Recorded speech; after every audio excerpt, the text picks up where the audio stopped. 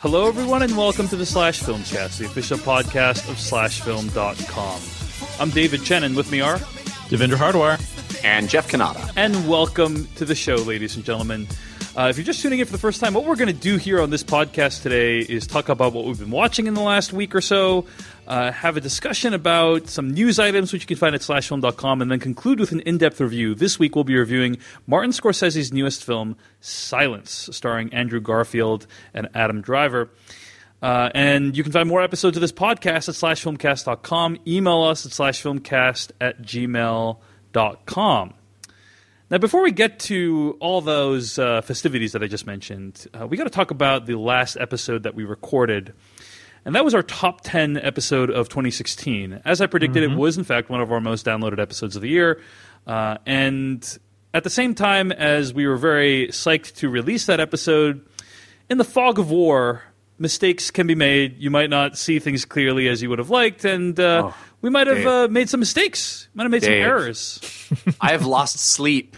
I've lost sleep for the regrets that I have from that episode. All right. I'm serious. I woke up in the middle of the night and realized that I didn't put on one of my very favorite movies of the year. It completely slipped my mind, to which a friend said, well, if it slipped your mind, then it must not have been your favorite movie of the year. But it was a crazy time. I was moving. Yeah. There was all this chaos around. We had to compile our lists. I was going through all the movies that we saw, and I looked at our list of episodes and looked at the movies that we saw. This wasn't an official reviewed movie, so I just forgot that it happened this year. Yeah.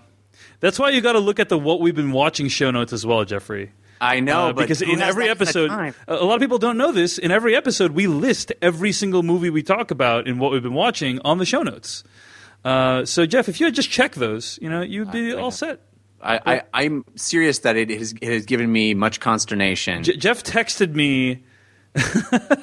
Jeff texted me in a very frazzled state, saying, in the middle of the night, saying, David, I need to replace something in the list. Now, at this point, I had spent 4 hours editing that episode of the podcast, like putting in all the clips. By that point, I was just not willing to do any more work on that. You were not having it from me. You were I was just like, Jeff, I'm done. You made Jeff, your sorry. bed. Yeah. Stick with it. Yep. But I have to say, I would have put Captain Fantastic not only on my list, but probably in the number 3 spot. That's how much I loved Captain Fantastic. That's how much that movie has stuck with me. I constantly think about it. Now, everyone's going to laugh and say, oh, you constantly think about it, but you forgot to put it on your list. I really do. That movie has changed the way I look at the world, especially in a year where I had my first child. It is so much about how you raise your kids. I would have put it at number 3. And the interesting thing, guys, is that doesn't mean my number 10 would have been dropped off the bottom of the list.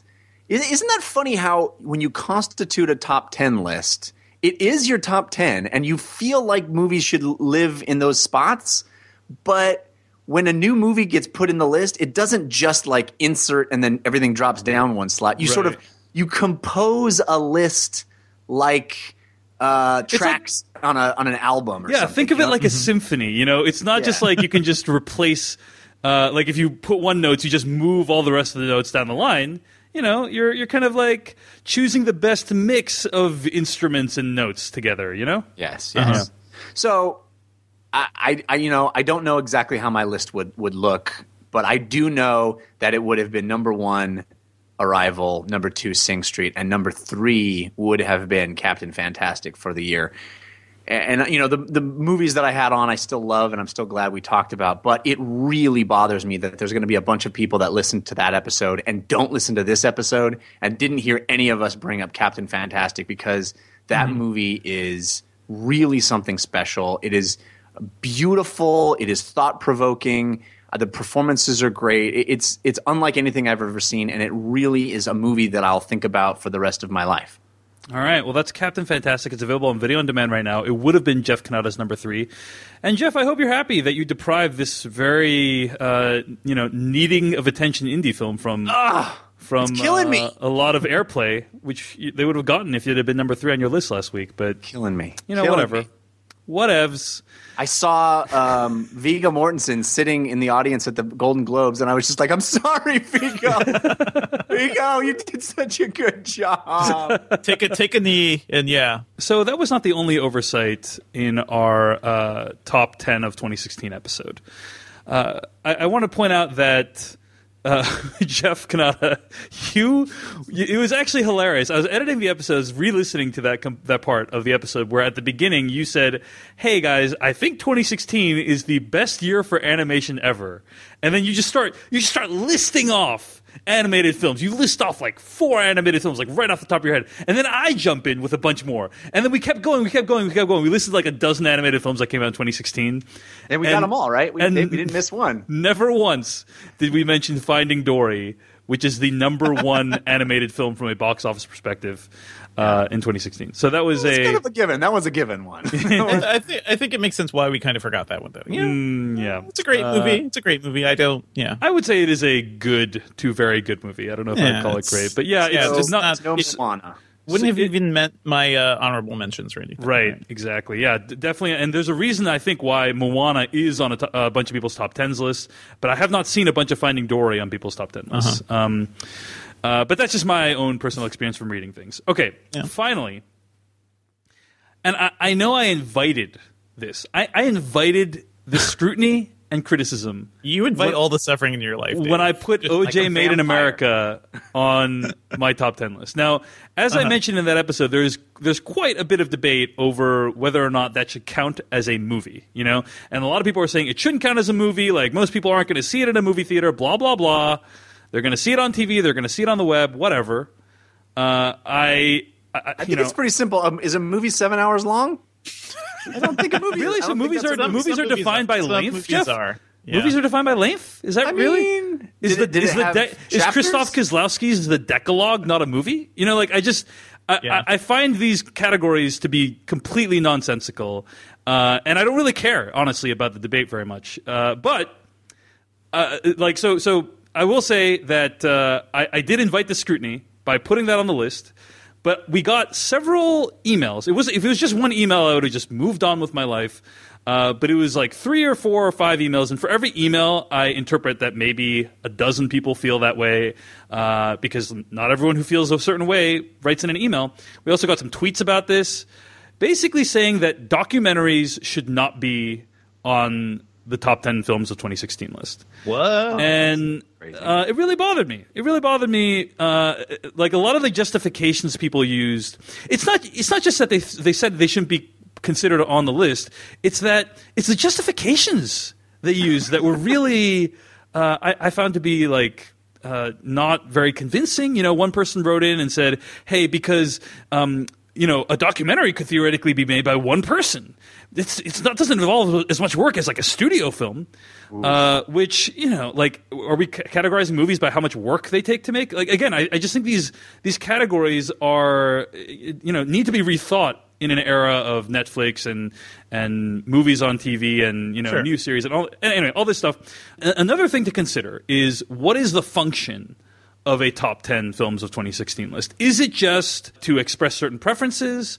Is it just for you as a listener to hear your own preferences reaffirmed? For me, a huge function of this list is to highlight films that we loved that we might not have otherwise gotten a chance to talk about in depth on the podcast, that you might not have otherwise heard about. It's a way to kind of bring new movies into the mix. And for a lot of people, they don't hear a lot about documentaries because documentaries are hard to find in theaters. It is difficult to see them in movie theaters.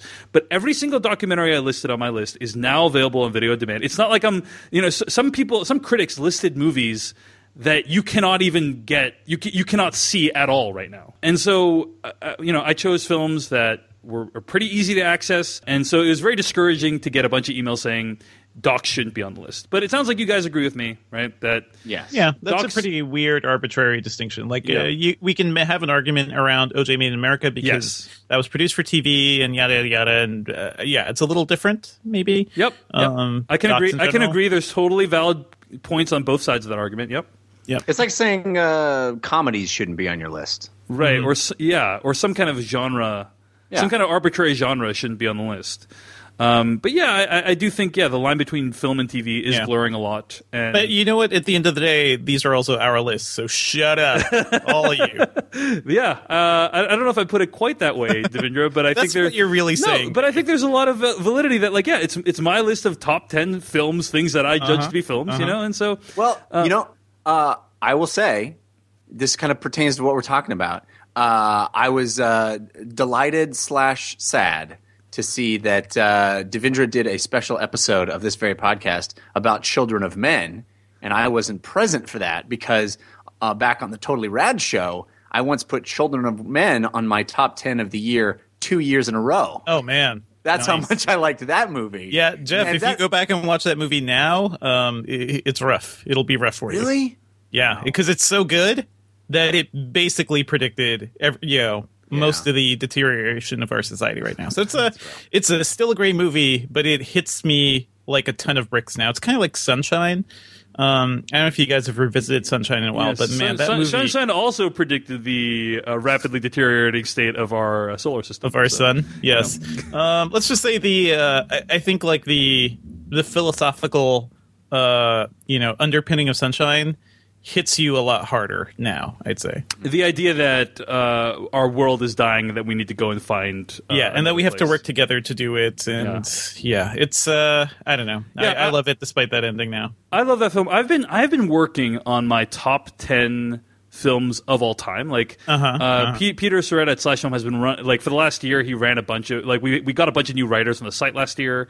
And he has been running these lists of like this writer's top 10 films of all time. So I've been putting that together. And Children of Men is still my number one movie of all time at this point in terms of my favorite. So, like for me, it's between that and Old Boy, and it just kind of alternates depending on the day.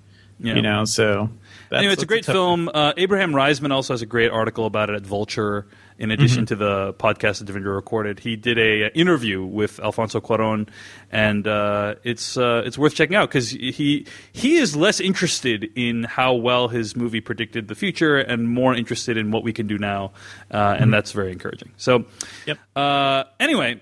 Those are all of our thoughts from our top 10 list. Oh, actually, Devindra, did you have any corrections? Yeah, I wanted to mention a couple things. I also forgot to mention Midnight Special, which is a film I really loved, and I'm still sad that you guys weren't so into it during a review, but I encourage people to check it out. I think it's more easily available now, too. It's definitely streaming everywhere. It may even be on Netflix, but that's just like a lovely little film. That's the sort of sci-fi I love, so it's definitely worth considering. You know, Devindra, I also forgot to mention Midnight Special in my most overrated list. Yes, you know what's overrated, Dave? Your face. That is a movie I didn't get. It's a movie that I just did not understand all the love for that movie. I know if I brought it up, you'd put it in that category too. Totally. And another thing I also wanted to mention too is Beyonce's Lemonade video. Which some people have put on their top 10s, and that also had a really interesting release too, because that was on HBO and that was like Apple Music exclusively, I think. So it's been all over the place. But this thing, directed by Khalil Joseph and Beyonce, is incredible. It is a work of visual poetry and poetry in general, so it's worth watching. It's beautiful. And I don't know quite how to categorize it as a film, but it's definitely one of the most beautiful filmmaking things I've seen last year. It has a lot of well-known filmmakers that directed segments of it. You know what I mean? But it aired on TV first in a surprise. Anyway, there's a lot of things that could be said about whether or not it's a film. But I totally support. As I said, I don't care about the debate, so I totally support you putting that on the list. But yeah, that's a good one as well. So with that. I think all the amendments to our top 10 list are complete. People don't know how hard it is to just like sit down, and weed out so many good movies. Last year was a great year, so it was tough. It was tough. I have something I wanted to bring up, David. Yeah, please. Devindra. I just wanted to give a little shout out because over the New Year holiday, my mom and a bunch of her friends came into town to watch live the parade, the New Year's Day Pasadena Rose Bowl parade. And we went out to dinner, and when my lovely wife called to make a reservation at this restaurant near where my mom was staying called North Italia, the woman on the other end of the line said, Aaron Kanata, is your husband Jeff Kanata? And she said, She said yes, and she said, "Oh my gosh, I love the Slash Filmcast. That is so awesome. I'm so sad I won't be there when you guys come in for your Does that mean you get a good table? Yeah. Well, not only that, Mackenzie from North Italia, I hope she's okay mentioning her name. She was not present, which made me very sad. But we thought that was cool, but I kind of forgot about it. And then we sat down, and my mom and all her friends. And then a hostess came over and delivered a bottle of wine to the table with a lovely card saying that our podcast helps her commute, and she wanted to show some appreciation and gratitude for us, and she was a big fan. She wasn't even there, but she had them bring us a bottle of wine to the table, and it made me feel very cool in front of my mom and all her friends, and I just wanted to thank her. I hope she listens to this episode and hears how much that meant to me. Nice. I mean, there's just such an untapped well out there of food service people who are willing to feed us. I feel like we're just not taking advantage of this enough, but every time it does very happen, hungry. That's one way to interpret this, Dave. Yeah. No, that is exactly how I'm interpreting. No, I mean, sit down at a restaurant. Do you know who I am? It's funny though. Yeah, whenever I do that, whenever I sit down at a restaurant and say, "Do you know who I am?" Dave Chen from the Slash Filmcast, they just look at me funny. Usually, they don't give me. Well, they're so intimidated by you, Dave. I think that's the case. That they know who you are. In all seriousness, whenever that does happen, it is the coolest thing. And so thank you for people who listen and for people who give something back whenever they have a chance. On that note, I do want to acknowledge that this is episode 400 of the Slash Filmcast. Whoa! We've been doing this for 400 episodes. We were just talking before the show about how we didn't plan anything special for this episode. And I suggested that for episode 500 we plan something special, like some kind of live recording or something like that. But, of course, episode 500 will not happen for 2 years. And who knows if we'll be around by then, or if the Slash Filmcast will be around. Or if the infrastructure of society will be here. Yeah. Nonetheless, wanted to be listening to us through nuclear winter. But that's okay. Nonetheless, wanted to take a moment and just reflect on the fact that this podcast has been going for 400 episodes, roughly 8 years. And for me, it has been an incredible journey. The Slash Filmcast, I know for me, and I believe for you, Devindra, as well, has opened up doors professionally for you that would have never otherwise surfaced. Is that for correct? Sure. Yeah. I mean, I wouldn't have been able to move to New York, I think, without the show. It was just nice having a reason to be there and work to do while I was there. And, I've made some good connections. And even on the tech side of things, people love the show and then, talk to me because of that, too. So it's worked out pretty well. Yeah, and Jeff, the only reason I didn't include you in that is because you're a relative newcomer, and only the last couple of years you've been joining us, and so I don't expect that it will have had life-changing consequences other than free bottles of wine at Little Italia. Yeah, those doors are already open for me, Dave. Thanks. No, yes, this is clearly a big milestone, particularly for you guys who have been here since the beginning, and it's a true accomplishment. That's a big deal to have that kind of staying power, and the fact that the show has continued to evolve, and I'm so grateful to be part of it and to have been part of it for a while now. But I certainly respect the fact that you guys made something before I was ever here that has stood the test of time and is valuable and interesting to a lot of people that listen to it. And I just hope my contributions are up to the high bar you guys have set.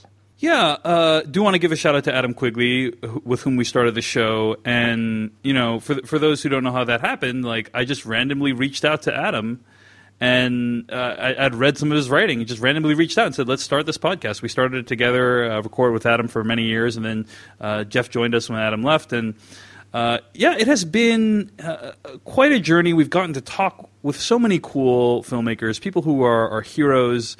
And talk about movies that we've really enjoyed and movies that have really impacted our lives, like Captain Fantastic, for example.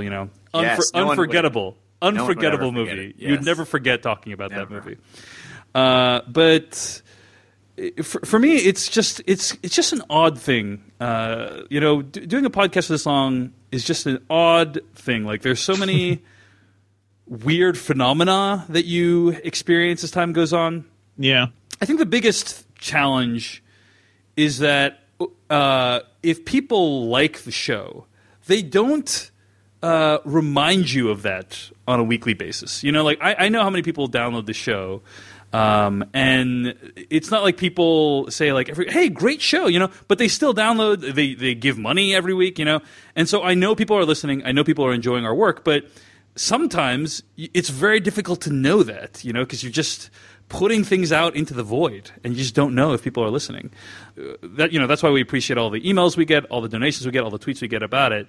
But it is just weird. Like there's a lot of, I guess, what I'm trying to say is there's a lot of like faith that goes into continuing to produce something over this many years. You know, there's a lot of like, you just keep doing it assuming that what you're doing is worthwhile and that people are enjoying it. And so that's been interesting. But also like the growth of the show has been pretty staggering to me as well.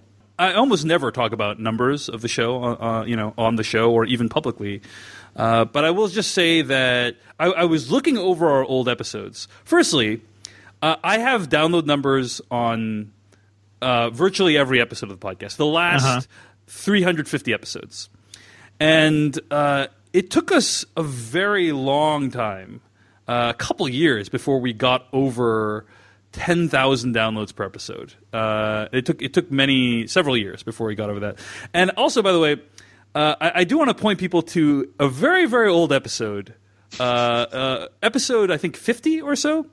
That was when we had Rian Johnson, the director of Episode 8 of Star Wars, coming out this year. He came on to review Star Trek with us, the J.J. Abrams film, which is interesting because J.J. Abrams directed Star Wars The Force Awakens. That is a gem of an episode. You can go back to the archives and find that. But yeah, that episode only has like a few thousand downloads. Meanwhile, recently, we had the first... Like we are now... with some regularity, getting episodes that have over 100,000 downloads. Nice. And for me, that's just like, I never expected that it would ever get to that level. What percentage of that are people in the food service industry? My hope is at least 50%, Jeff. I'm hoping it's higher than that. We're like Fight Club, Jeff. We have like people, / Filmcast people all over the place. We have people everywhere. We're like, That's actually pretty true because I've talked to some like tech companies, and once in a while a PR person will just pull me aside. It's like, by the way, I love the podcast. Like not like they don't want to embarrass themselves in front of their boss or something, but it's kind of funny. Yeah. So anyway, all that being said, I'm just like offering a few random reflections on like how far we've come and all the things that have happened. But overall, the podcast has like transformed the course of my life, and has given me a lot of opportunities, like helping me make Tobolowsky Files and The Primary Instinct, and professionally, like from a full-time perspective, it's also opened a lot of doors for me, and I'm just very grateful for that. So ultimately, I just want to say that I'm very grateful to all the listeners who allow us to get on these microphones every week and spout complete nonsense at them about the movies we see. So yeah, I mean, I also want to say like thanks to the listeners for those who followed us from the beginning, and even new listeners. Like you guys keep us going. And Dave, like I just wanted to say, like you've been doing the grunt work of this show for so long, So thank you for taking care of that. I'm glad that didn't end up on me at the beginning. So yeah. Well, that's partially because of my control freakishness, but yeah, it does take a significant amount of work, but we've refined it to a pretty good state right now. And so anyway, just a bunch of random reflections on episode 400. And here's to the next 400, guys. Here's to the next 400. Hopefully, episode 500, I'm telling you guys, I'm planning it now. It's going to be a lot more eventful than this episode is. Sure. All that being said, let's dive into the actual meat of the Slash Filmcast, which is what we've been watching this week. I want to talk about a few things. Firstly, Live by Night, the newest film written and directed by Ben Affleck. Even if you win today's battle, there's so much violence in what you do. Look out, look out, look out, look out!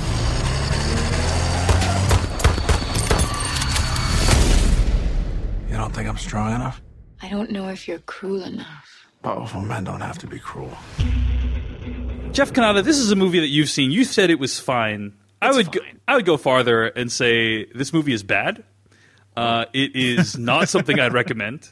And it is I am willing to look at it as a grievous misstep in Ben Affleck's otherwise very illustrious directing career. I mean, you look at movies like Gone Baby Gone, The Town, and Argo. Those are all movies I really enjoyed. This is a movie that really felt like a slog. And, my colleague Stephen Tobolowsky has a saying, or not a saying, but like an explanation he likes to give about storytelling. He's like, a story is not just something that happened. Like I saw Madonna on a plane. That's something that happened. But a story has a beginning, middle, and end. It tries, there's hopefully universal elements that are relatable to you. And Live by Night is a definition of just a bunch of things that happened. There's a bunch of events, but none of them are imbued with any significance or emotional impact. And for that, the movie really suffers. I found it to be very difficult to get through. This is a movie where most movies, if I need to go to the bathroom, I'll just like hold it for the rest of the time, because I'm like, I don't want to miss anything. I don't want to miss like a crucial scene or a crucial dialogue. But this is a movie where I was like, I'm okay with the bathroom break because it is a very listless film. It is a film that I feel like it is very tired at this point from a Ben Affleck perspective because Ben Affleck plays similar characters from film to film, which is to say he plays a criminal with a heart of gold. He's like an anti-hero, but here's the problem. There's no anti in it. And what I mean by that is Vic Mackey from The Shield, the first time we met that guy, he tortured a pedophile with a phone book in order to try and save a girl who was kidnapped. And you saw a really ugly side of it. Oh, not to mention he executed a fellow police person. Killed a cop. Yeah. And that's evil, unsavory stuff. And whenever you see Ben Affleck in these movies, specifically I'm thinking of The Town, and I'm thinking of Live by Night, and to some extent The Accountant. He plays a criminal, but he's always a good guy. Like you don't see him do anything truly evil, anything that would truly alienate you. And that continues in Live by Night. Like he wants to be this kind of like, this tortured gangster who finds some kind of redemption, but the tortured part is so unconvincing that the arc just does not land for me. I like your pee anecdote, Dave, because that's happened to me a lot too. Like I'm just watching a movie. It's just like, it's so nothing, right? I could walk out and just leave for 5 or 10 minutes and I wouldn't miss anything. There have been bad movies where I just like go take a pee and like just take a walk around the theater and be like, think about our situation and how we landed here watching this movie and then go back in. Not too long. You can judge a movie by how willing you are to go pee during it. And I will say for this one, it really comes together in that part where you went to pee. Like in the case of Silence, which you'll be reviewing later, that is a movie where I needed to pee, but I held it in, guys. I held it in the entire 2 hours and 40 minutes or whatever.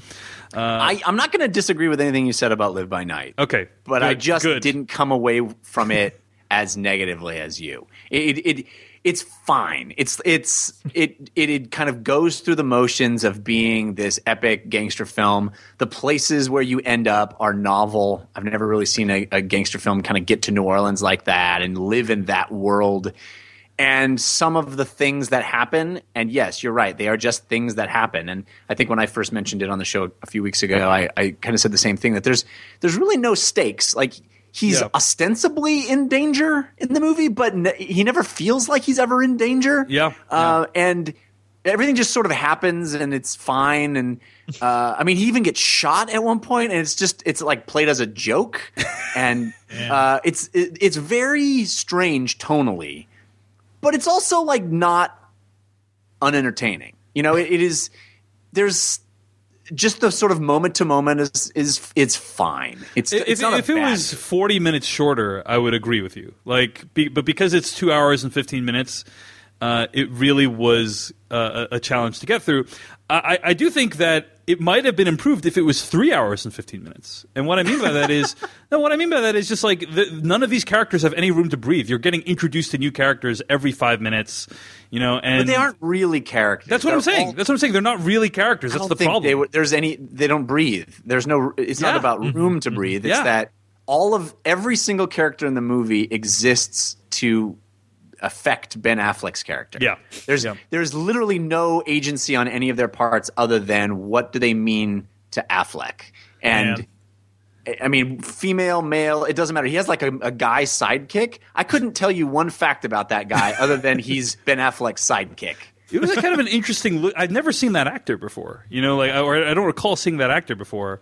And it was kind of an interesting look for a sidekick, I thought. Speaking of looks, I do think the movie is very beautiful, Yeah. The kind of period elements of it are very well done. Ben Affleck wears kind of these light-colored suits the whole time. He's very snappily dressed. All double-breasted, old style. Like everyone's wearing a fedora. Zoe Saldana at one point wore a dress that I think made me insane. Like it was crazy. you didn't know what to do with these feelings. I'm now clinically insane because of how amazing that dress was. So there are some like nice things to look at in the movie. It's beautifully photographed, but I mean. I have this very rough idea. This is not a fully formed idea, guys. So maybe like over time it can develop. But any movie where I feel like the main character meets a woman or a guy or whatever, and they have sex within 5 minutes of their meeting, I feel like is gonna be a bad movie because the movie substitutes sex for love. It substitutes sex for like.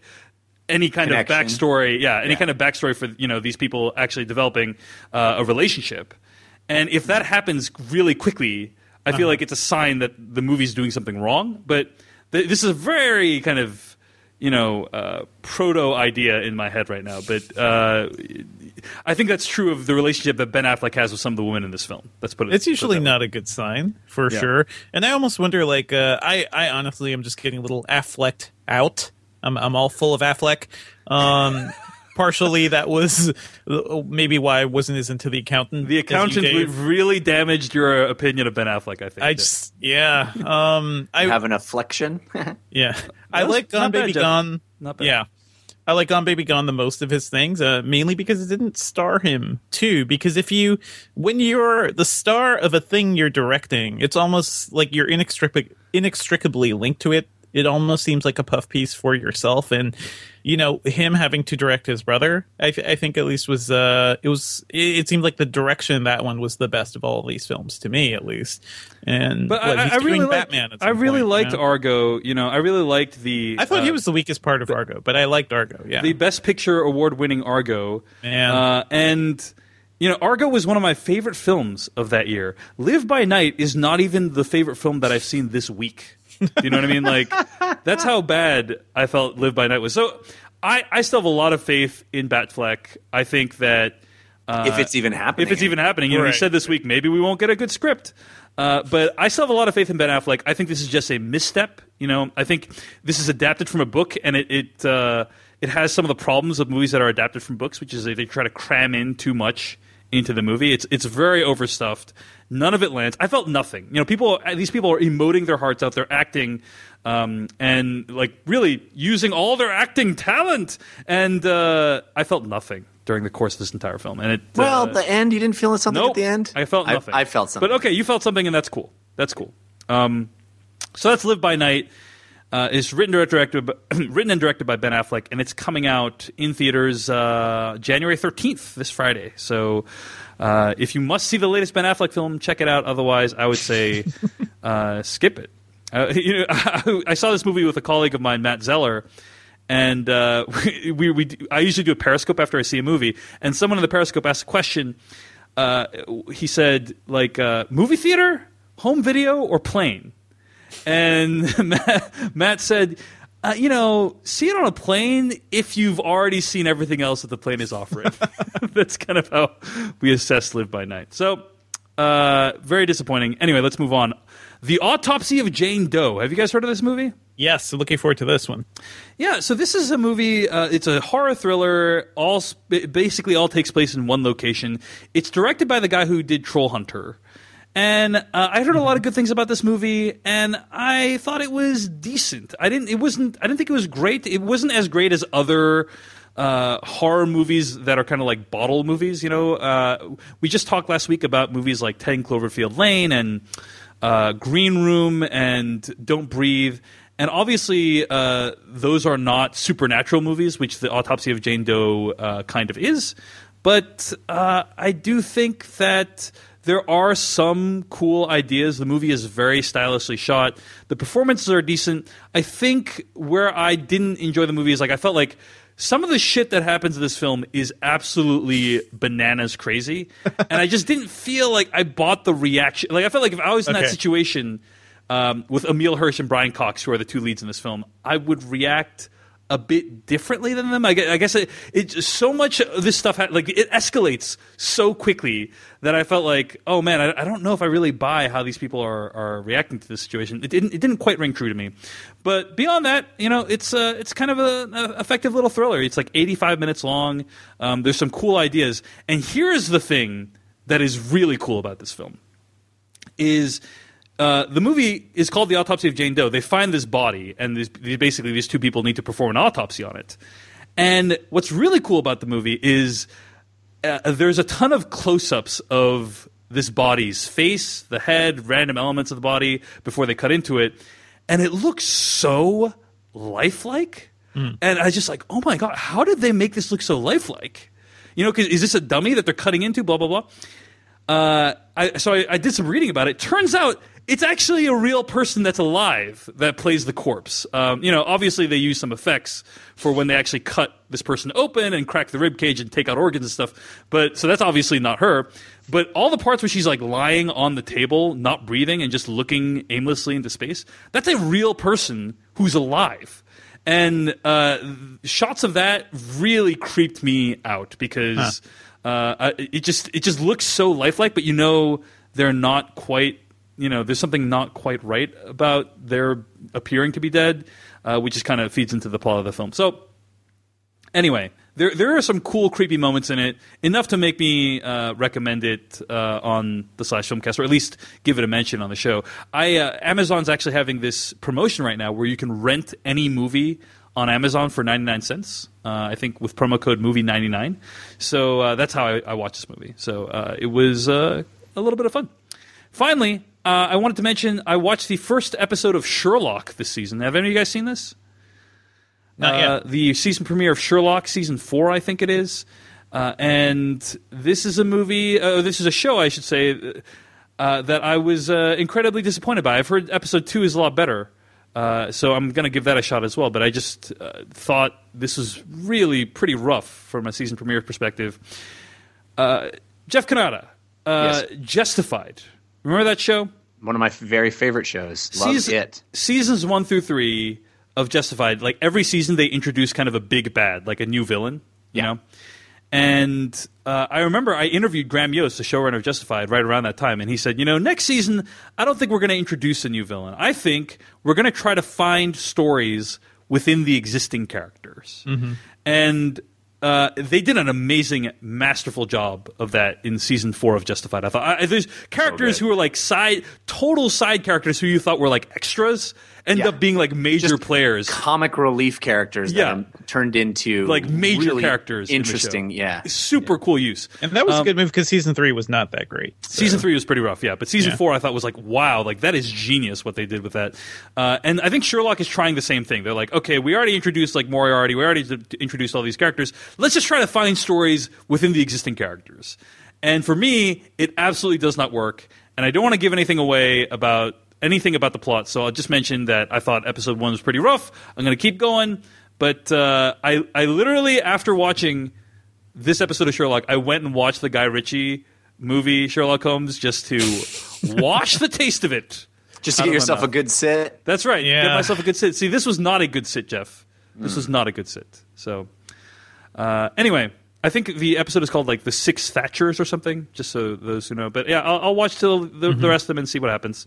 I mean, some of the earlier Sherlock episodes were not so hot. Yeah, it is a hit or miss. All over the place. Yeah, it is hit or miss for sure. Some of them are when great. It hits so good. It is. Yeah. I've heard episode 2 is pretty solid, so I'm looking forward to that. Anyway, season 4 is now on BBC America, and you can watch it there or on video on demand as well. All right, Jeff Kanata, what have you been watching this week? You know that I love Woody Allen. You say what you will about his personal foibles, which, I don't want to even touch at this point. I think he, as an artist... I don't know if I call them foibles, but yes, Jeff, I understand what you're saying. controversy, whatever. Things that may be atrocious in his life. May or may not have happened. I don't know. But certainly I'm not going to let that bleed into my review of this film. His latest is called Cafe Society. And he's probably my favorite filmmaker ever. And I find it, we talked about this with the Bill Cosby thing. Like my favorite people in the world tend to have these problems. I don't know what that says about me, but his movie Annie Hall, Manhattan, Crimes and Misdemeanors, Hannah and Her Sisters. These are some of my favorite movies of all time. They define kind of my aesthetic, I think, for movie. I just love the kinds of characters he writes, the kinds of movies he directs, how he directs them, the kinds of actors he gets, and the way he lets them play. So I'm always excited to see his newest film. He's so prolific. A movie every year is an extraordinary thing. So I sought out his newest. I didn't see it in theaters, but it is now streaming on Amazon. Actually, Amazon paid to make it. It's an Amazon Studios movie, and it's called Cafe Society. It stars Jesse Eisenberg and Kristen Stewart and Steve Carell. And this takes place in the sort of heyday of Hollywood when James Cagney and those types of people were making movies. This is very much a very similar movie in a lot of ways to La La Land. It's like, what if Woody Allen made La La Land? It would look like Cafe Society. It's about a young Jewish boy who leaves New York and comes to Hollywood and tries to make his fortune, and he falls in love with a girl, and things get weird from there. And, it's not – I wouldn't say it's a top-tier Woody Allen movie, but even when he's not completely on his game, his movies I find to be fascinating. Even his bad movies I think are better than 90% of the movies. And I with the caveat that most people will probably not love this movie, but – no one makes movies like this. There aren't people making movies that look like Cafe Society anymore. And that is characters interacting, just sort of a very simple story told against an interesting tapestry with long takes. And we're sort of like introduced to these characters and shown a slice of their life, and things happen to them. And that's about it. It's not – there's some laughs. There's some – some interesting moments, but it's a kind of just a simple little movie. Having said that, it's one of the prettiest movies that he's done. I feel like he got a bit more of a budget than he's used to because there's a lot of old Hollywood glamour on display, and the movie is really beautiful. And you're in these amazing, opulent old Hollywood locations, and what happens is kind of unexpected. It very much feels like La La Land. And in a lot of ways, I almost prefer it to La La Land. I know that's heresy to say, but it's a little franker. It's a little more willing to be rough around the edges. It has more infidelity, and there's more questionable motives from the people we're supposed to like. People are, as in all of Woody Allen's oeuvre, people are complicated, and nobody is purely anything. We talk about Ben Affleck always being likable. Woody Allen movies, everybody has got rough edges, and there's always stuff to not like about them. And I find that kind of filmmaking fascinating, and I was certainly happy to watch all of Cafe Society. All right. Well, that's Cafe Society. I think it's available on video on demand, right, Jeff? How did you watch it? Yeah, Netflix Prime. I'm a Prime member. It was free to stream on Netflix Prime. You mean Amazon Prime? Yes, sorry. Yes. Amazon Prime streaming, yes. Boy, cool. And Jeff, you also subscribe to DirecTV Now, right? I just moved into a new home, and congratulations. Thank you. It's my wife and I bought our first house, and boy, that's an expensive thing. So cut the cable. Decided now's the time to cut the cables. Try to save some dollars here and there everywhere we can, because boy, owning a house is expensive. And so one of the things I did was just go down to pure internet from Time Warner because that cable bill was very large. And a friend of mine who listens to the show hipped me to the fact that DirecTV Now – He hipped you to the fact? Yeah. I've never heard hipped used that way. Really? In verb form. That's because you're not hip, Dave. Yeah. I haven't been hipped to the usage of hip. Well, now you have been. Consider yourself hipped. Thanks. So he told me about DirecTV Now just launched their new internet streaming service. DirecTV Now is basically live television over the internet. You turn it on and it's like you're watching live TV. You click through channels, they change. It's for all intents and purposes, live television. And the most exciting part was up until I think yesterday or maybe today is the last day. They were running a special where they have the base price for DirecTV Now is $30 a month. They have a super fantastic all the channels version at $60 a month. But until now, they've been running this promotion where you pay the $30 per month and get the $60 per month. Right. And if you buy 3 months in advance, you get a free Apple TV, which costs more than 3 months of DirecTV Now. So I thought, why not give it a shot? So I got myself my first Apple TV. I've never had an Apple TV before now.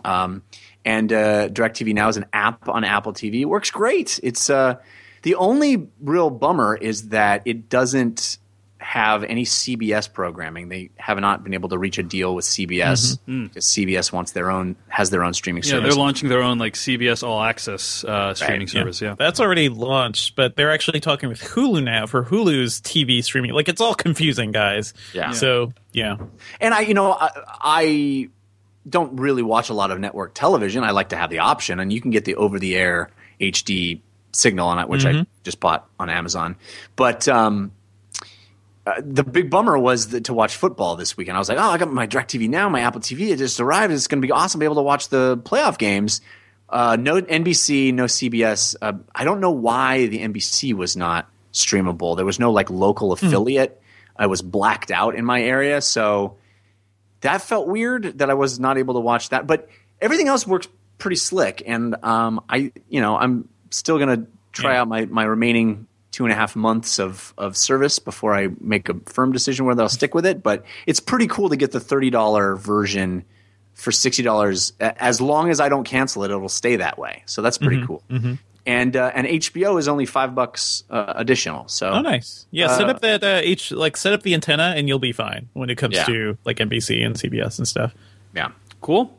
Well, DirecTV Now, I felt like didn't they used to do the satellite dishes, right?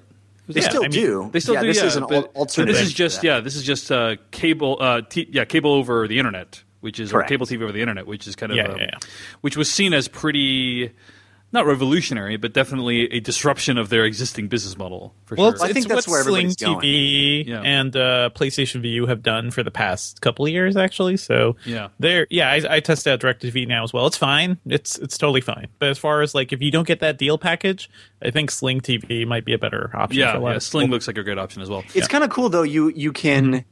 You can look at the guide as you would your cable TV guide. Yeah. But if something has already aired, you just click on it and it makes it like it's airing now. So it works all in the cloud. Yeah, right. Pretty cool. Now, speaking of technology, Devindra, you just came back from CES, the Consumer Electronics Show, which is one of the biggest conventions about electronics in the country. I talked with a friend of mine who was there this week. He said he went for the first time. Is this your first time or second time? No, it's my sixth time. Oh, sixth time, yeah. Just the scale of it is insane, right? Yep, it's a big show. We've talked about Comic-Con here on the podcast, and Comic-Con's big and crowded and everything. But you know what? After you deal with the mess of Comic-Con, you usually end up looking at some cool clips from a movie or something, or a cool panel. CES doesn't really have that, right? You're dealing with a lot of crap, and eventually you'll get to see products, and most of them are junk. That's a sad state of reality today. But this year there was some cool stuff. We actually at Engadget we gave the best TV award and the best of CES award to LG's new W Series OLED TVs, and just because it's insane, guys. It's an OLED TV, and when it sits on your wall, it looks like a poster. It is 2.6 millimeters thin. It's so thin they couldn't even build a stand for it because the structural integrity of such a thin material, like they just couldn't do it. You better not ever move because those movers are breaking your television. That's true. That's going to be a big pain. Like, hopefully you'll get like something to like, I don't know, stabilize it. It's like moving a work of art basically, but it looks amazing and it shows how far we've come with OLED. So yeah, I think OLED's going to be a big deal this year. We don't know pricing of this thing yet, but pricing for all the OLEDs has come down quite a bit. I bought the B6, which is last year's 55-inch model, for like $1,800. And now it's garbage. It's still pretty good. But the other good thing about OLED is all the new panels this year will be the same panel as in this really expensive one. So the LG has a whole bunch of models. Sony has one coming out, which looks kind of weird because the screen itself is the speaker. So. And it doesn't sound that good. They just did it, I guess, because they could actually do it. But, we're seeing all sorts of new tech. There's not much else going on from CES except for the TV stuff and, like, more self-driving stuff. And, it's that stuff is good. Alexa's in everything, too, now. Alexa's in everything, She just heard me say her name just now. Yeah, you got to call her Echo. Please call her Echo. I actually have multiple of them with different names, so they'll respond no matter what I call them. Don't you have the thing turned on where the closest one only responds? I haven't flipped that thing yet. You should, it helps. It helps a lot. I'll do that. I'll flip that thing, Jeff. The problems of our modern life. Like, which little, connected speaker am I talking to right now? Life is difficult. Yeah. So that's the LG OLED TV W series that has 4K and HDR. Looks amazing. Has everything. Jeff, once that thing's out, you're going to regret your 80-inch TV purchase so hard. I'm regretting everything you buy is garbage the next year. This is throw it in the garbage. Devindra, anything else you've been watching? I have been watching the show called Quarry on Cinemax, and this show's pretty good. I saw a lot of people talking about it this season. It's about a Vietnam vet who comes home. It's set in the 70s, and he comes home and things are just not the way he expected, right? People hate him because of a potential like war crime that he was involved with. Things at home aren't great either, and he finds himself connected with a mysterious guy who basically makes him a hitman. And this show is so good. Like, it is a great action thriller. And you know what? Cinemax has been doing a ton of these. I talked about Banshee, I think, a year or two ago. And that's a fun, like, crazy series, very similar to True Blood. It's just, like, out there with crazy action. Quarry is more like, I guess, like, when 24 has, like, a great shootout or a great action scene. It's like that. Or like, even a spy film, too. It's all the episodes are directed by Greg Gatanes, who did a bunch of stuff. He did a lot of Banshee. He did some stuff for Lost, too. And the action in the show is so good, but the writing is great, too, and the characters are great. So if you enjoy just, like, nice, serious action movies, like something that's not over the top, but can really go crazy when it needs to and really go hardcore action, I'd really recommend checking this out. Cinemax is just doing a great job with action series on TV, so worth checking out. I haven't finished the season yet, but I hear from a lot of people that one of the best action scenes of last year is in like the finale of this show, like a great one take. So I'm basically leading up to that. All right, well, that's Quarry, and it is airing on Cinemax right now. Now, Devindra, you've also been watching something else, and that is a show called The OA. This is a show that Peter Sciretta at /film.com really likes, and he actually wrote a great feature about it called How the OA is the Next Evolution in TV Storytelling. Now, I have seen one episode of The OA, which was about like 80 minutes long, and I thought it was the oh no for you, right? It was like the oh no. Nice, Devindra. Very good. I thought it was very bad, despite being, again, I must emphasize, huge fans of the people behind it, specifically Britt Marling and Zalap Manglic. Like, I love their work, but I just thought this was my least favorite thing that they've done. Mm-hmm. But one thing that was really interesting about the OA, the first episode, was they didn't show the opening, the like title or credits until 60 minutes into the episode, right? Like, you're an hour in, all this crap has happened, and then they show the credits, and I believe they don't show them again. And that's one of the elements that Peter Sciretta points out in this article. We'll link to it in the show notes about how shows like the OA are playing more with the format. Specifically with the OA, the episodes vary greatly in terms of their episode length. which makes a lot of sense because, hey, sometimes you might have a story that you want to tell about these characters that you can tell in 30 minutes, and sometimes it might take 80 minutes. And it's funny that we haven't been able to see this really play out writ large because a lot of the companies that make these TV shows, that produce these TV shows, often have to think about, okay, well, when we're syndicating it to other countries, like we need to have commercial breaks for when we're showing this in other countries, and so that's why every episode needs to be roughly the same length. And with Netflix and with On Demand, all of those requirements go away. So it's fascinating to see how like this show, and Peter also points out other shows like Mr. Robot, and also People vs. O.J. Simpson, this year, as well as Horace and Pete. Yeah, and Sense8. They take chances with episode length. So it's worth reading. Check it out. I think it's a great thing. I think the more we can expand our definition of like what an episode is, I think it'll open the door for new and more interesting ways of storytelling.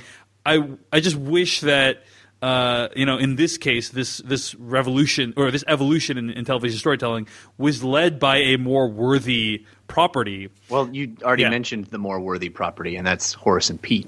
there you go. You mentioned several more worthy properties there. So the fact that everyone isn't talking about Horace and Pete, the fact that Horace and Pete didn't sweep every awards show since it was released is a travesty. And it's only the downside because of that release strategy, unfortunately. Exactly. Yeah. It's only because he didn't partner with any big network to put it out that had any kind of promotional arm. He just did it on his own website. But it is a transcendent work, and the performances are unbelievable. And it is blazing a trail of. This isn't like anything that's ever been made. It's part play, part television show. It has varying lengths. It has weird act structure sometimes not.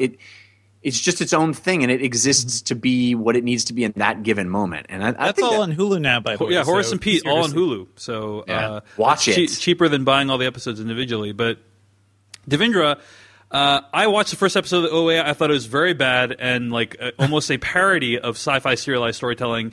Sounds about right. You wanted to give it another shot, and that's cool because Devindra gives things shots, and I'm cool with that. I like Dr. Devindra. I'm not going to do this first and last episode business. Okay, Devindra is in general, I find Devindra to be a charitable viewer, even of stuff that I try hate. To find the good things. Okay, for me. I can take the good things, and if it doesn't quite wrap together as a whole, I can just talk about how something can be good in some levels. And you finished the OA now. I finished the OA, and I want to say I wanted to see the first couple episodes, and there was a point where I just wanted to stop because I just didn't really have it in me. But you knew if you stopped, you stopped that you could not properly do a takedown because people would just say your opinion is invalid, which they have. I would just be like, I saw the first couple episodes and that's it. That's all I could talk about. Yeah. But my wife was kind of into it, and also it was that weird time when there was just nothing else to watch, which I think was really their plan. You got no options, guys. Winter TV season hasn't started yet. It's the holidays. You're home. You have no choice. Just watch me. And I don't know. I think that was part of it. But yeah, the show goes all over the place. Peter raises some good points, but I actually think everything he says here applies better to Sense8, the Wachowskis' show on Netflix. And that is just a much stronger show. The storytelling is much better. The characters are much better. And it, just like with Horace and Pete, Jeff, it kills me that more people aren't talking about Sense8. Because if you've loved anything by the Wachowskis, Sense8 just really hones in on all the themes. It's been their work for a while. If you want action, it has that. If you want crazy theories and philosophizing about humanity, it has that. If you want a sci-fi conspiracy, it has that. I guess just for me, Sense8 is a show I connect with more. I really wanted to like the OA. I like weird science fiction TV. And I actually can't talk about what the show is really about. First of all, because I would sound like an idiot, because it's not. It's kind of out there. You're going to have to watch it in context, and it's kind of a spoiler too. But yeah, I think the show doesn't really give us much for the characters. Kind of goes all over the place. I like the way it shifts tone. That's kind of a brave thing, I think. But also, sometimes it feels like you're wasting our time. And I may have said this before, but I think the thing I hate the most about some TV shows is when you're wasting our time. Like, that's one thing I can't stand. The OA does feel like something that can only exist on Netflix, and it almost seems like it's made for people who are just like second screening the same time all the time, right? And I wonder if that's part of it. You know, like if it's a show you're only half watching, if you're like on your phone or on a tablet or something, you're like, oh, stuff is happening. Oh, you know, plot point or something. If you're not actually paying attention to everything and maybe how things aren't quite connected or how the plot doesn't come together, you know, then the shows may seem better than they actually are. And I have to say, when I finish this show, I don't mind if there's no conclusion or if there's no like real answers, but the way they presented one of the final sequences for this show is one of the dumbest things I've ever seen on television. I've heard the finale is pretty rough. It is. It's not just rough. It is laughable. Yeah. It is like unintentionally laughable. It is a student film gone bad with a big budget. It is, yeah, it's all over the place. And honestly, it's kind of disgusting too, because I can't even mention what happens, but they pull a very dramatic thing, like a really dramatic situation that could happen in a school. And I just thought to myself, like, fuck you guys. Like, you didn't earn this. Don't do this. Like, it, you know, if you're going to build up to this, build up to it, but justify it. Give us a reason. So yeah, that was pretty much the point where I checked out, and that was the end of the season. So yeah, that's it. Yeah, I've read about the finale, and it seemed pretty offensive, but I have not watched it yet because there's just no way I can imagine liking the show. That being said, Peter Serreta is a fan. He's written a great article about it at slashfilm.com. But Devindra didn't like the show either. And watched since 8. Yeah, in my opinion, that says something. All right. Well, only other thing we wanted to mention before we get to our review of Silence is the Golden Globes were this week. And I thought the broadcast was okay. Jimmy Fallon cracking jokes about Donald Trump. Not a good look for him, given that, some would argue, including me, that he helped to normalize Trump by having him on the show. But yeah, I think that a few things we want to mention about the Golden Globes. Like I said, broadcast is okay. Meryl Streep gave a really nice speech, I thought, which you've probably seen shared millions of times on Facebook. There were a few surprises. Beautiful speech. Few surprises. Firstly, La La Land is now the film in cinema. Actually, and before we get into any of that, we should say that the Golden Globes are an artistically bankrupt ceremony. Like, there's nothing like it's decided by the Hollywood Foreign Press Association, which like often makes decisions that are completely nonsensical. It does not. It's like. It's dozens of people, you know. The Academy is thousands of artists voting, you know, in a very complex voting structure to determine who wins the Oscars. Like, there's some artistic validity to them. But, you know, with Golden Globes, you have crazy-ass shit being nominated and winning awards. So I don't take any of these awards super seriously, but they do play into box office, for example. Like, what a movie can use Golden Globe winning in part of its advertising campaign. You'll probably see Golden Globe winners mentioned on television. So there is some kind of marketing significance to them. But in terms of like how seriously I take them from an artistic standpoint, not at all.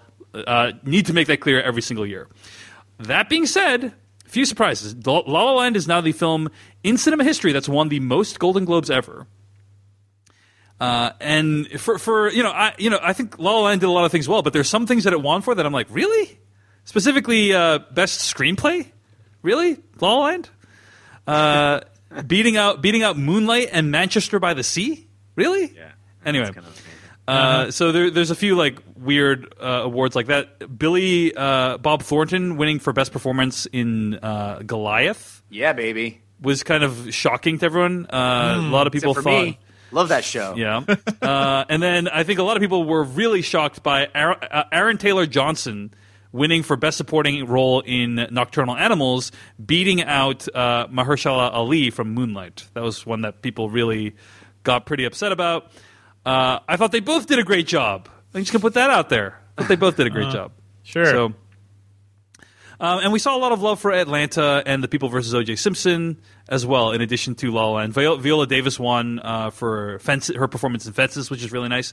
And Isabelle Huppert winning Best Actress for Elle. That was a big surprise as well. But she did do a pretty good job in that film. Yeah, that makes sense. Pretty brave performance in Elle. And a lot of people were really excited to see Elle get some love because I think it's been it won Best Motion Picture in Foreign Language because I think it's been excluded from the Oscars, if I'm not mistaken. Oh, really?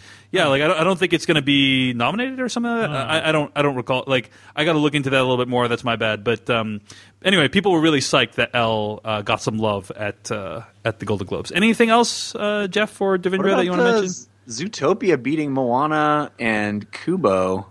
Yeah, Best animated. I mean, I like that. Zootopia. It's a good movie, but Moana and Kubo. I think it also. You're forgetting it also beat out My Life as a Zucchini, as well as Sing, Jeff. Yeah, which how we all know. Sing. Yeah. I wonder if they've even seen all the movies in these categories. Like that's that's kind of my bigger concern every time I hear about the Golden Globes. I don't have much else to say except for that the Hidden Fences gaffe by one reporter. That's a rough one. Yeah. Pretty rough. But Moonlight won for Best Drama, and that's a great way to cap off the evening. So overall. Other than La La Land being a juggernaut, which I think you should have won for a bunch of things. I don't know if it should have won like all the awards, but overall, I think this is a decent set of winners. Like, there's very few things here that I'm like that's atrocious, except for maybe Any Love for the Night Manager. Which here's the thing where Devindra and I disagree on. I thought that show was awful, and Devindra. I couldn't get through it either, but I do think Hugh Laurie in it is really good. Yeah, I mean, he's really good. That's true. He is pretty good in that show. Hugh Laurie's great. It's one of those things. It's a slow spy thriller. It's like Tinker Tailor. I loved it, and I remember you not loving it, Dave. Yeah, my reasons for not liking Night Manager are a lot different. I thought it was a lot more melodramatic than Tinker Tailor was. But anyway, we got to move on because we only have 30 minutes to review Silence, which is not enough time, but we're going to do the best we can. Before we get to our review of Silence, we got to thank all the people who donated to Slash Filmcast in the last couple of weeks. People who subscribed at the rate of $2 per month. Daniel C., Bashir E., Jeffrey E., Orange Bike Labs, Eric Schick, Darren Fix, Joe Cabello, Matthew Sheeran, Joshua Peak, and Matt Sandy, who also donated in a lump sum as well. Raymond Linares and Patrick Hefner. Thanks so much for subscribing at the rate of $2 per month. Thanks also to Anthony P., Philip S., Isaac Wexler Mann, Anthony P., James R. from Sukasuna, New Jersey, Leon W. from Cologne, Germany, Matthew S. from Philadelphia for his generous donation, and Bashir E., who gave a generous donation and also wrote this note. Quote from Bashir, "For as long as I can remember, I've enjoyed talking about movies with friends as long as I've enjoyed watching them. But over the years, I've seen those discussions and even some of those friendships dwindle, creating a very real hole in my life. Along came the Slash Filmcast. I was introduced by Jeff when he became a regular host. Since then, I've regularly enjoyed your intelligent, insightful, and entertaining discussions. Whenever I see a movie, I check on whether it was ever covered on the Slash Filmcast. If it has, I know that I will especially enjoy my commute or chores hearing you share your thoughts on the film with me. I look forward to hearing your views, your laughter, and even to your disagreements, as I would with any good friends. In that light, my donation is incredibly modest. Thank you for producing the Slash Filmcast. With high regards, Bashir." Thank you, Bashir. Such a nice note. Yes. And honestly, that is why we created the Slash Filmcast, is because like a lot of conversations you have about movies with your friends. Probably not you, Jeff, but like for me at least in my life. And I say not you, Jeff, because you have a lot of like cool movie people in your life. But like for me, most people don't enjoy talking about movies for an hour. And one of the reasons we started this podcast is so hopefully it gives you an outlet to at least listen to people talking about it for an hour and hopefully enjoy it. So thanks to everyone who donated. If you want to throw some money our way and help us defray the cost of seeing movies and putting on the show, go to slashfilm.com. Use the Slash Filmcast tab and click on the PayPal links on the side of the page. We'd really appreciate any money you can donate to us. Let's get to our review of Silence.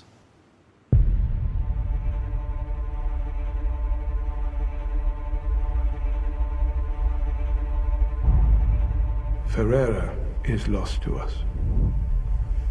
He denounced God in public and surrendered the faith. That's not possible. Father Ferreira risked his life to spread our faith all over Japan. It seems to me that our mission here is more urgent than ever. We must go find Father Ferreira. This is in your hearts, then, both of you? Yes. Then I must trust God has put it down. The moment you set foot in that country, you step into high danger. This week, I saw a 2016 film in which Andrew Garfield played a Christian character with an accent who must rely on his faith in order to strengthen him while extreme, brutal, and gruesome violence goes on around him perpetrated by savage Japanese people. But enough about Hacksaw Ridge, guys. Man. Oh, I thought you were going Spider-Man. Boom goes the dynamite. Let's talk about Silence. According to the plot summary on IMDb, in the 17th century, 2 Jesuit priests face violence and persecution when they travel to Japan to locate their mentor and propagate Catholicism. As I mentioned earlier, this film stars Andrew Garfield and Adam Driver and Liam Neeson. So, guys, took Martin Scorsese decades to get the story into the screen. Scorsese is a well-known Catholic. In many ways, it seems like he's working out his own faith in this movie. But yeah, I'm curious. Like, my experience of watching this movie, I'm guessing, is going to be pretty different from someone who didn't grow up going to church every Sunday. And so, Jeff, I don't know what your faith story is. Like, have you ever spent massive quantities of your life in church? And if not, what was your experience seeing Silence? Well, I went to Christian school until 4th grade and raised with very Italian Catholic grandparents. My actual parents, were not very religious, not religious at all, and I was not raised religious. I am, at the risk of offending anybody, I'm pretty anti-religion, and so it's an interesting experience seeing Silence because I look at religion from afar with a lot of curiosity. I mean, it's an interesting thing as a historical entity that has influenced so much of human history, and I find it fascinating. But the intricacies of faith and the idea of faith, I find, frankly, what's the word I want to use to not offend people? I don't take much stock in it. I'm a man that values provable fact. So this movie is certainly exquisite, just lovingly made. Here are 2 notable movie stars. You know, it's Kylo Ren and Spider-Man. And yet, at no point in this movie did I not completely buy that I was in 1642 or whatever it was. It feels grounded and authentic. It feels like watching a historical document in a lot of ways, and that's no easy task to do with movie stars. It is a gritty, brutal, realistic take on what these people went through for their faith. I'm going to have a lot to say in spoilers, I think. Hopefully we'll have time for that. But I admire this movie a lot. Its themes didn't resonate with me, especially in the sense that it really comes down firmly on one side, in my opinion, which I find to the movie's detriment. I think it would be much more interesting if it raised these interesting questions and then didn't have an opinion about them. Because I found myself agreeing with the Japanese quite often. and to the movie's credit, it presents the Japanese position in this conflict even-handedly, I think, until a certain point it kind of comes down on one side. But I really enjoyed this movie from a view of living history, a feeling of like, oh my gosh, the conditions, the things that human beings went through, regardless of religious or not religious, human beings lived like this. And, in some parts of the world still live like this. And I found that to be compelling and ultimately worthwhile as a viewing experience. But the religious aspect, it got a little heavy-handed at the end, and I wish it had had a lighter touch and just raised interesting questions and allowed me to have more agency in how I decided. I felt about it. All right. How about you, Devindra? And any brief words on your faith before you get into your opinion? I mean, I've talked about this before. My family is Hindu, and it's that's a culture I still respect greatly because it ties into a lot of what my family does. But when I was a teenager, I realized that any religion really wasn't for me. So I've been wavering between agnostic and atheist for a while. At this point, I consider myself a staunch atheist. And I really enjoy stories about religion, though, because as somebody who studied philosophy, I'm really intrigued by belief and our capacity for belief and what it makes us do. It's a very human thing. It's a uniquely human thing. So, yeah, I'm still interested in religious stories for those sorts of reasons. And this movie, I think the best parts of this movie are those questions. Like, there's some great discussions and debates about, what it means to bring a foreign religion into a land like Japan, and what right do, the Christian missionaries have to do that, and how it affects the Japanese. All those discussions are great, I think. But the first half of this movie is a really interesting setup that just feels like we are just meandering for a while. It felt like it was listless and didn't really go anywhere, even though I can tell what it's trying to do, right? It's trying to give us this sort of fish out of water story of these two priests, them trying to deal with a foreign land and try to find like a way for them to survive there as they search for Ferrera. And, a lot of that just felt exhausting after a while. Like, I don't know. It was beautiful, but there wasn't much of a narrative or motivational hook for me. And then it gets to a point where they introduce a bunch more Japanese actors, right? The leader of that area, a translator, and somebody else as well, like the funny guy that's always around them as well. Kichijiro, yeah. Yeah. He's sort of like, I think, he's the one who's a funny guy who you don't know if you can ever quite trust. So between those actors, I think we get a really interesting examination of what these people in Japan, what it means for them to come into Japan. But I wish we got more of that. I think the movie is mostly, it's focused on the story of these missionaries and how they're trying to survive in Japan. And it does raise some interesting questions about like the cost of their missionary work, you want to bring your faith somewhere, but when people are literally dying to protect it, who are they really dying for? Are they even really following the same faith you are? Things like that. I think the movie asks those questions really well. But yeah, I wish, it seems like it could have been tightened up a little more. And I really wish there was more going on the Japanese side of things, because I think, after a certain point, there are a lot of scenes of torture and insanity in this movie. But I think for a vast majority of it, too, it's like, I don't really disagree with why the Japanese are like, hey, dudes, cut it out. Like, get this stuff out of our country.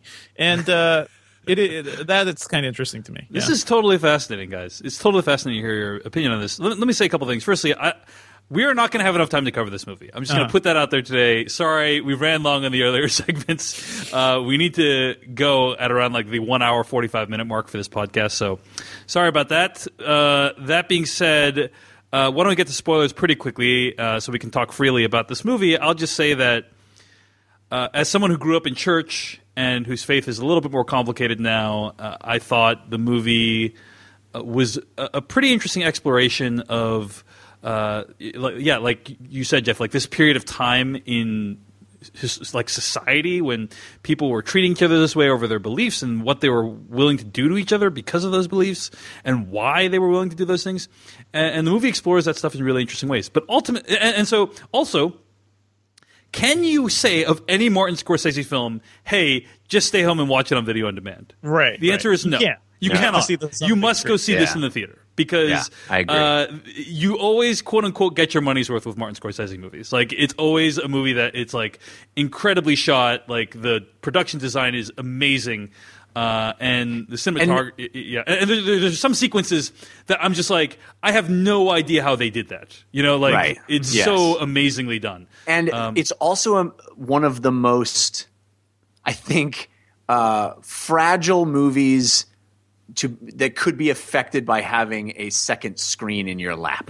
Right. The idea that you could turn to a cell phone or an iPad in your lap while watching this movie is just appalling, because it is a movie that would probably lead one to do that at a certain point. And the fact that you can't really helps the experience. It demands your focus. Like, this movie doesn't even have a score, I believe. Yeah, right? I don't remember hearing any score in the film. So anyway, go see it in the theater, because it is, anytime Martin Scorsese makes a movie these days, it's worth going to check out for that reason alone. I will say, though, ultimately, I agree. I don't agree with Devendra about the first half of this movie, and I'll explain why in the spoilers. But I thought the first half moved along nicely. I agree with you guys that I think the message of the movie, for me, I found it very problematic. And I also found some of the casting decisions to be pretty problematic as well. And ultimately, I am very ambivalent about this movie, because I'm very torn. I'm very tortured about this movie, because while I think it's a great work of art, and while I think, wow, you need to be an insane genius to make a movie like this, like go out into the middle of wherever. I think they shot it in Taiwan, actually, interestingly enough. It's so personal. Like, you can feel that his blood and sweat is in all of this movie. Exactly. It looks like an incredibly challenging movie to make. Perhaps not as difficult as The Revenant, but close. Close to how difficult that movie was to make. It takes an insane genius with unbelievable determination and will to go out and get a movie like this made. And for that reason alone, go see it. It's an amazing experience. But there's so many problems with the messages of this movie, with the ultimate feeling that I take away from it, that I just don't know if I end up liking the movie very much.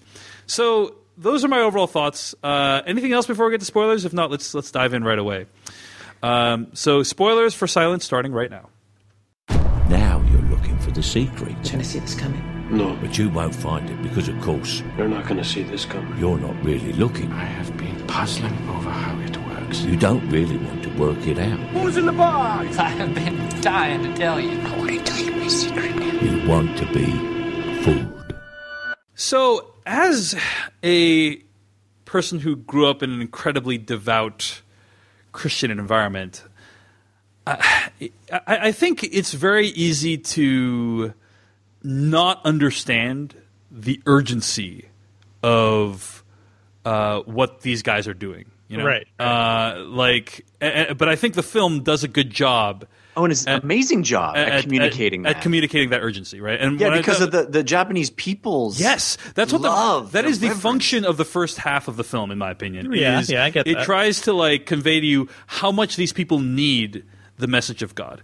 And for these Christians, it's like it's a very challenging idea. This idea that, hey, you have within you this message that if people could hear it and understand it, our time on earth is nothing. It is but one grain of sand among an entire beach. And everyone is going to live eternally. And if you give them this message, then their eternal existence will be with God in heaven. And if you don't, they will suffer horribly for eternity. And nothing is more important than getting that message to those people. Literally nothing at all. Right, if they die, that is okay, because it means that they'll spend their lives in heaven. Because for eternity, which is an incomprehensible amount of time for humans. And I like that the movie actually kind of tries to tackle that, because the Japanese who have the Japanese leaders, right? Inoue, played by Issei Ogata, by the way, who is a great actor. He's actually more of a comedian in Japan, so like you could see that, like when he's just trying to get up in this like, movie. It's a little funny while also being like the guy in charge. He has these conversations just like, hey guys, like nothing personal. It's just like, what you're doing, you're causing this. You are causing all these things to happen. So I like the push and pull of that, of the priests, good. Basically dealing with the fact that they're causing a lot of these issues. And if they just kind of stopped doing certain things, like if they just stopped, these people wouldn't be dying. Right. Or it's about the function of like fundamentalism, right? Do you believe in your belief so much that other people's lives are at risk now? Like, is that how important these things are for you? And I get that. I totally get that. I wish the movie had done more to be like, hey, why is Christianity a better thing than like Buddhism or, Shintoism or other like the things that the Japanese had at the time too. It's a really interesting way to portray, those Japanese Christians as sort of like an underclass that has to hide. That's a really interesting story. That's something we haven't really seen conveyed very much too in films. Like this story, I don't think has been actually told. No. There is a older film called Silence that is based on the same book. So there is another version of Silence out there. I have not seen it. It's not something I've seen very much. It's not something we refer to a lot. So I found that it is very different than this movie, apparently. Yeah, so I found that interesting. When you're bringing up big philosophical ideas like this, I feel like you have to back it up, right? You have to have your arguments in line, and I don't think this movie quite does. It brings up a lot of interesting things at times, but sort of like, why would the Japanese, really adopt to this and put their lives in danger for this? Yeah. The heartbreaking thing is seeing that the answer to that question is because their lives are awful, and here's a religion that says there's something else after this. That's paradise. Over and over and over, they say, we're going to paradise, right? All I got to do is give you a couple of high fives and touch your sigil, and we're going to paradise. We got to get to paradise because here is awful. Our lives are shit. So I don't think the movie quite conveyed that. No, I think it did. I think it did. That their lives that's what shit. I got out of it. Yeah. That's the most striking. It mostly, unless the only really shitty parts was like relentless persecution of anybody who's Christian. But I mean, like, just in terms of what the peasants are dealing with, I think the movie assumes that, oh man, look at these guys going to this foreign land and everything must suck there and we have to make it better. I almost wonder if the movie assumes the sort of like dogmatic missionary message that the Padres had. The biggest problem that I have, we're firmly in spoilers, and the biggest problem that I have is that the central metaphor for this movie is the title, right? Silence. And that question of like, I do all of this for my God, my deity, and all I get in return is silence. And how do I deal with that? How do I see this kind of suffering? And how do I dedicate my life to doing the things that I know this God wants me to do? And yet, in my darkest time, in my neediest moments of pure agony, what do I get in return? I get silence. That is such a compelling, it's the question of religion. It's the central question of religion. Why does God allow bad things to happen? Why, when I pray to him, does he not answer my prayer? Why is all that I get silence? I mean, I have my own opinions, but the thing that made me actively angry is that the movie chooses to give voice to God. Yep, and the movie has Jesus speak to our central character. Although you can interpret that in a lot of ways, right? Because that was after exhaustion and torture and a lot of things. Yeah, like he's hallucinating. Like that point where he sees Jesus' face in the water, that feels like a hallucination because he is going mad at that point. Right, but I found that moment very different from, hey, it's cool, bro. Just chill out. I'm here with you. It's good. There's no need to worry about the silence because I'm talking to you right now. It's a very Joan of Arc thing, yeah. It really, really bothered me. I agree. And I agree. I think it undercut the entire interesting question that the movie builds itself around from title to theme, because it feels like at that point that the movie is taking a position on whether God is real, right? And this specific God is real. And whether this is like a worthwhile thing that they're doing. Right. And for me, ultimately, like, and it's a cop out. It's a cop out because it lets our central character off the hook. Right? He doesn't have to have those questions anymore because there's a solid answer to them. Right. It's like, there isn't silence. Fucking God is talking to you. So I don't know. Yeah, if that was a little more open ended, I guess it would be more interesting, right? Like the last shot of the movie kind of pissed me off in a way, or kind of annoyed me. Like it is definitely taking a side. And then there's the final card too, like to all the Japanese Christians too. It's like okay, yeah. So that's why you made this movie, I guess. I agree. I saw a lot of discussion online saying, the movie doesn't take a side. Maybe it comes out against the Jesuits. I never got that. I always felt like the movie was on the side of the Jesuits and their agonizing and their pain and like what they're going through. And religion is tough, missionary work is tough, but ultimately with that last shot, it's like, hey, what these people were doing was worthwhile. And even though the world fucked them over, it was a worthwhile activity. And look at how brave and heroic Andrew Garfield's character is. He got to maintain his faith even through to the end, despite stupefyingly terrible odds. And so for me, the movie came down firmly on the side of the Jesuits. And I don't think there's any question about that. I really don't. There is tons of debate about that in critic circles. I'm surprised to hear that. In that moment, having not really known anything about this movie going in, there's a moment toward the end where Kichichiro asks yet again to be absolved of his sins, to pray with him.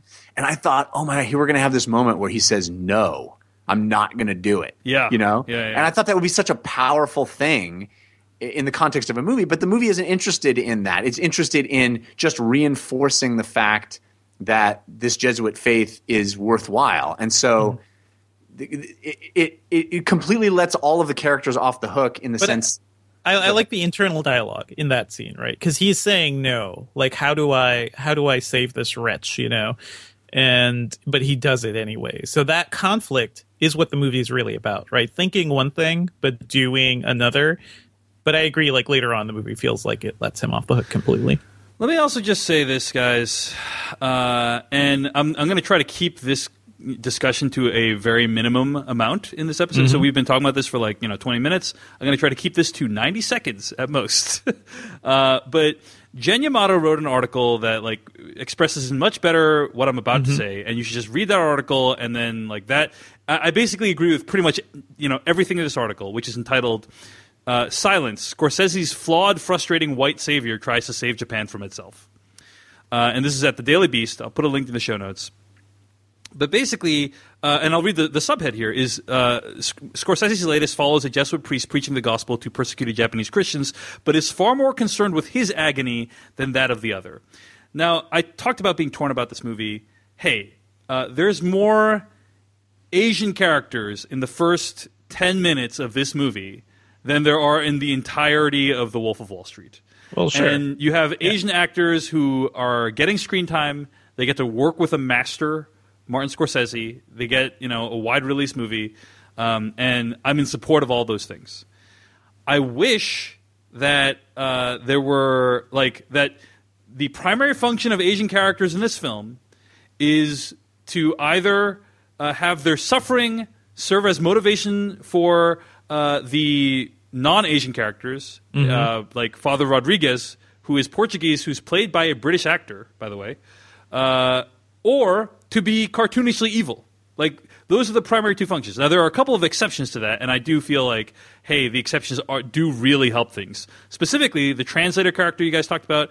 And played by Tadanobu Asano, by the way, who is always great. Great in everything. He is Interpreter. His name is Interpreter in the movie. It doesn't even really have a name. And also Kichichiro, and those are fairly I don't know if they're complex characters, but they're interesting. They're interesting characters. Yeah, Kichichiro is the Judas of all of this, right? Yeah. So they're interesting characters. But most of the Asian characters here, they exist to suffer so that the white person in the main role can be agonized over what to do in this situation. Right. It kind of rubs me a little bit the wrong way, but ultimately this movie also does good things for Asian and, in this case, Japanese roles in film. And so, there's good things and bad things, and I just feel the need to acknowledge that. But it does really bother me, that the white people are the center of the story. When you're talking about the last, this is dedicated to all the Japanese missionaries. Really? Because that's not what the movie is about. You know what I mean? It's about. Well, was it dedicated to the missionaries or to the Japanese Christians? The Japanese Christian. I'm sorry, the Japanese. Pastors, right? I think it was something like that. Christian. Yeah, I think it was just generically Japanese Christians. Yeah, so cool. it was dedicated to the Japanese, though, but just the Christian ones. So right, but also it's that's not what the movie's about. The movie's about the agony of Adam Driver's character and Andrew Garfield's character. It's about the all the trials, the mental anguish that these guys are going through, and for a lot of it, the Asian characters just serve as kind of props, or they're really, really evil. To the point where I was borderline uncomfortable sometimes with how evil they were. A lot of them were early on. It's mostly cartoonish villagers too, and there's the definite oh man, these guys are dirty, and they don't look as clean and as made up as the Europeans coming in. Which honestly, that was maybe a little more annoying because it seemed that was like a class judgment right there.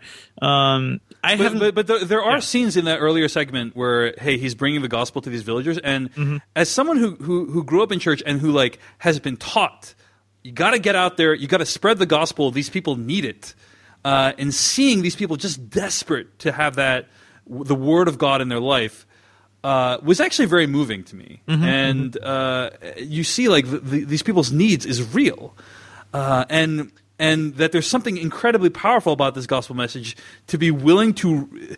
These villagers are putting their life and limb in peril, right? By believe, like it's just you have to believe in it so much to be willing to risk getting tortured to death to do it. And so the movie shows that. Thing. Yeah, it's a powerful thing. But this is going to sound very cynical because it is, but. From my perspective, the Japanese argument is a pretty compelling one. It's you're trying to get more customers in our land, and you've come here we don't want your product. You're on our territory. You were uninvited. Why are you converting people to your product and stealing away from our product without asking us first? But the Christian view, right? And I'm sure you guys know this is all other perspectives are wrong. Well, no, that's what he says. Clearly in the movie it's truth. It's not. It has nothing to do with you or me. It's just the fact that I have to tell the truth, which I find to be that to me is the basis of a very compelling narrative. Is how do those two ideas butt up against each other? And this movie touches on that a bunch of times. And for that, I was completely intrigued and on the edge of my seat. And I loved those conversations because they didn't play the Japanese in those moments as mustache twirling villains. They played them with a legitimate position. And then to have the movie completely undercut that later on by just making one side, objectively correct, really bothered me because it just not even from a historic or religious perspective, just from a storytelling perspective, it just makes the movie less good. It feels like a cop-out, basically. And what I love about those Japanese, like the conversations with the Japanese leader with Inoue and everybody is they at one point bring up like, we could coexist, right? There could be both ideas, but that's fundamentally incompatible with the Christian worldview. Yeah, like you can't have both, and that's the root of the problem. I wish the movie had explored more of that. Yeah. So anyway, I do think this movie has problems with the way it uses the Japanese characters, and the fact that there is some amount of whitewashing going on with the main roles. But like I said, I'm torn about this movie. There's also some real and everything you said. I agree with both you guys. Everything you said about the problems of this movie. I'm glad we all agree that I agree. This movie comes down on the side of Christianity. Like it's very clear. I don't think that's even a dispute. Yeah, but like the last 20 minutes. Essentially, right? Is where that message comes across. And with Liam Neeson's character, also, I thought that was that interaction where he, we have that first conversation where he clearly seems conflicted and he kind of knows that he's undercutting this guy's entire reason for being. He's kind of completely attacking this dude's soul, and he feels conflicted about that. I didn't have a problem with that, but then you get this wonderful conversion moment where he convinces him to step on the image of Jesus Christ, right? That scene was so powerful and so incredible to me. I wanted the movie to end in that slow motion moment where he lands on the thing. I just end the movie right there. That would be brilliant. But then it undercuts that too, because then it shows us Liam Neeson kind of I've secretly – because now we're judging whether Christian stuff is being smuggled into the country. Right. I've secretly been a Christian the whole time, rather than saying, "Oh no, this guy made some really distinct points about the life that he's leading, about the horrors that they brought to all those people, about having a really genuinely happy life with a new wife and a new land." All of that stuff I found to be in that beautiful shades of gray area of like, oh my gosh, I'm challenged to decide how I think about it. But then the movie goes, no, he's been a secret Christian the whole time. He really hates it. It's like, okay, well, that's just not as good a movie. What moment, in your opinion, did that for you when he's a secret Christian the whole time? Oh, he gets up and walks. Oh, that last moment with Liam Neeson, right, where he gets up and walks away, and I can't remember the exact line, but he says something to him, and then he responds with like, he said, "Our God" or something like that. Remember? Yeah. When he's like, I don't remember the line, but it's the will something of God or something like that. Yeah, the our God, they can't bring the stuff from our God or whatever, and he's like, "Our God," and then Liam Neeson like looks at him slyly and walks away. It's like, oh yeah, he's a fucking Jesuit the whole time. Bitches. It's like he pulled a Colin Farrell in Fantastic Beasts and Where to Find Him. Right? Yeah, it's Johnny. He was Johnny Depp the whole time. Dude. I agree with a lot of what you guys are saying, and I think that the implications of it are also really bothersome to me because if the movie ultimately comes out on the side of, hey, what these people were doing was a worthy thing, right? What these people are doing is a worthy thing. It's just the world that messed them up, right? The world that forced them into this horrible situation.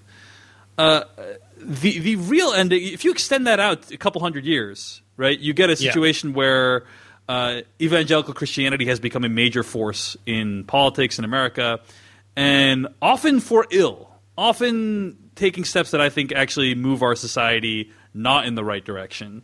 And for me, knowing what's happened, knowing that 80% of white evangelicals voted for Donald Trump, and like what does that even mean?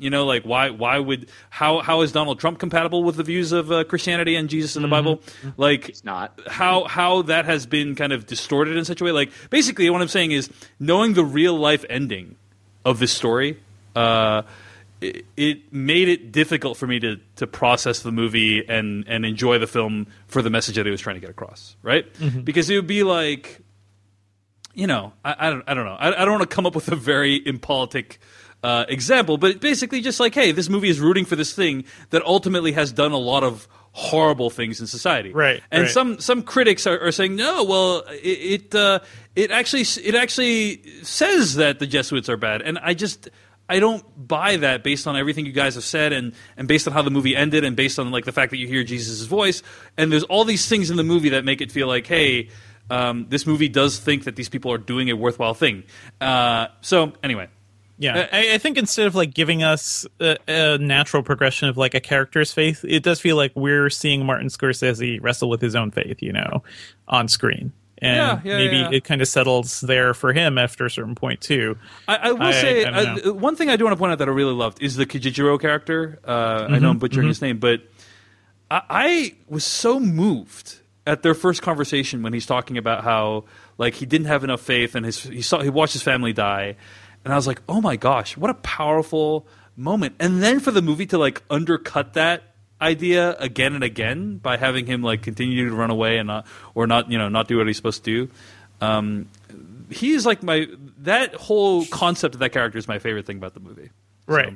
Why don't you give another shout out? I mean, I'm kind of glad he didn't have his big redemptive arc in a way. Yeah, it makes it more interesting, I think. Yeah. So all right. Well, those are our thoughts on Silence, a complicated movie, a movie we have a lot of complicated thoughts on. Yeah. But have you guys seen Kundun, by the way? No, yes. I haven't. That's probably a good one to watch to follow up with this because it's really good. Yeah, that's Scorsese's movie about the Dalai Lama, I believe, or a young Dalai Lama. Last Temptation of Christ as well is probably also. Yeah, so all good ones. Yeah.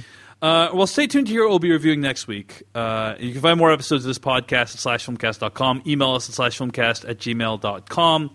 Our theme song was written by AdamWarrock.com. When we do the /Film Court, that music is written by SimonMHarris.com.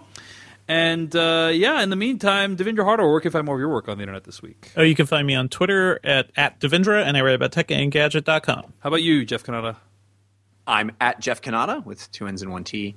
And I have 2 other shows for you to check out. A video game show called DLC, which you can find at 5by5.tv/DLC.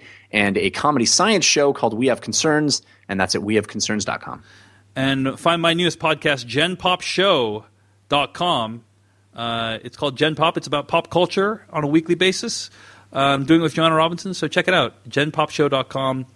And that's all for this week. Next week, what are we going to be reviewing? We're going to be reviewing Hidden Figures, which is a movie that I thought the trailer made it look pretty preachy, but that I've heard the movie is actually pretty good. And also, it is a movie that is actually competitive with Rogue One at the box office. So definitely worth discussing. Hidden Figures, that's what we'll be reviewing next week here on the Slash Filmcast, the official podcast of SlashFilm.com.